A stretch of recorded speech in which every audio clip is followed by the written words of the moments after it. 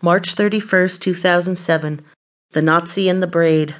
My friend Roma told me a story about how her mother escaped Poland during the Nazi invasion. The Nazi soldiers rounded up Jews and other non-Aryans in her village near the Polish border. Roma's mother, Roma had not been born yet, was among them. She and others were corralled in a local church to wait transport to one of the work camps. Roma described her mother as being beautiful, with a long, thick braid of dark hair trailing from under her kerchief down the middle of her back. She tended to the elderly, the sick, and the children who were confined in the church under Nazi guard. She fetched water. She soothed and comforted. She distributed what little food there was.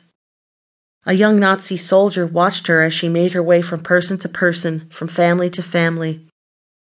Roma said he watched her, following that long braid of hers with his eyes as she tended to the needy. Her compassion touched his heart. He fell in love with her instantly. He couldn't keep his eyes off her braid, a symbol of all that was good and kind in the world. At night he pulled her away from the sleeping prisoners and took her outside. He pointed toward an unguarded area that would lead her to the border. "Run," he told her. "Run and don't look back." She protested. There were people in need. He told her that if she stayed, she would be dead by the next evening, as they were all destined for the gas chamber. He told her he couldn't bear to see her die. He shoved her onto the dark path with the butt of his gun.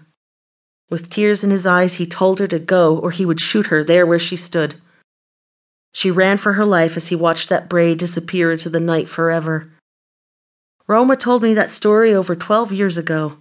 I haven't seen her since, but I never forgot that story. I've always longed for someone to notice me that way, my compassion, my hard work. I want to be that good. I want to be so kind someone falls in love with my kindness. Usually I'm tough, independent, my own best company. That is not always the case. Sometimes I wish to be noticed, to be loved like that. I wondered if someone would ever be captivated by me, fall in love with me, looking longingly at my braid.